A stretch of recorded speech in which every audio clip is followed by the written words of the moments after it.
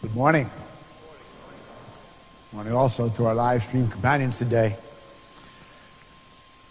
I confess to Almighty God and to you, my brothers and sisters, that earlier this week I did something very strange. So strange, in fact, that anyone under 45 in the congregation today will not understand it at all. I was looking to find a verse of a poem that I remembered from grade school. And I didn't go to Google.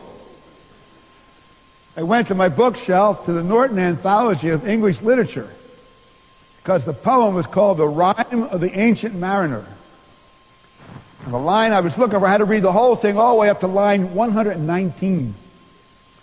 Water, water everywhere, and all the boards did shrink. Water, water everywhere, and nary a drop to drink. You old people remember that?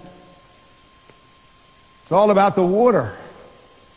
And I said to myself, there's a homily in there.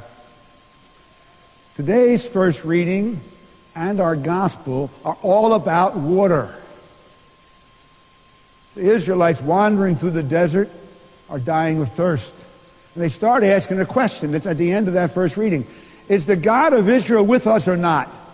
God made this promise to show us the promised land, and he's not keeping it. We're lost. They weren't just looking for physical water to quench their thirst. They were looking for hope and trust that God was true to his promises.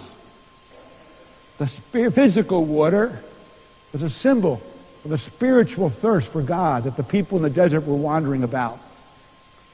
In the same way, this lady, the Samaritan woman who comes to Jacob's well, yes, she's obviously looking to fill her pail with physical water.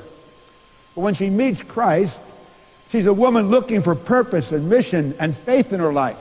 She has a spiritual hunger and thirst deeper than the thirst for water. And Jesus offers her something more than quenching her physical thirst. A well that will spring up in her heart and lead her to eternal life. It's all about the water. And what's true for the Israelites in the desert, what was true for the Samaritan woman at the well, is also true for you and me right now. Easter is all about the water. We pour water on our heads in baptism as a sacramental symbol of God pouring his grace into our hearts by the death and resurrection of Jesus Christ. At the Easter Vigil, we parade in the back and we bless the Easter water with the candle, the symbol of Christ. And we baptize people. We stand up on Easter Sunday morning and renew our baptismal promises to realize that in that sacrament, God has given us the wellspring of eternal life. It's all about the water. Water, water everywhere. Not to drink like a glass of water, but the Spirit of God's power and grace available everywhere for us to take into our hearts. Lent is a time for us to open our hearts widely so that God and then in Easter can fill them again with that spiritual water of his grace.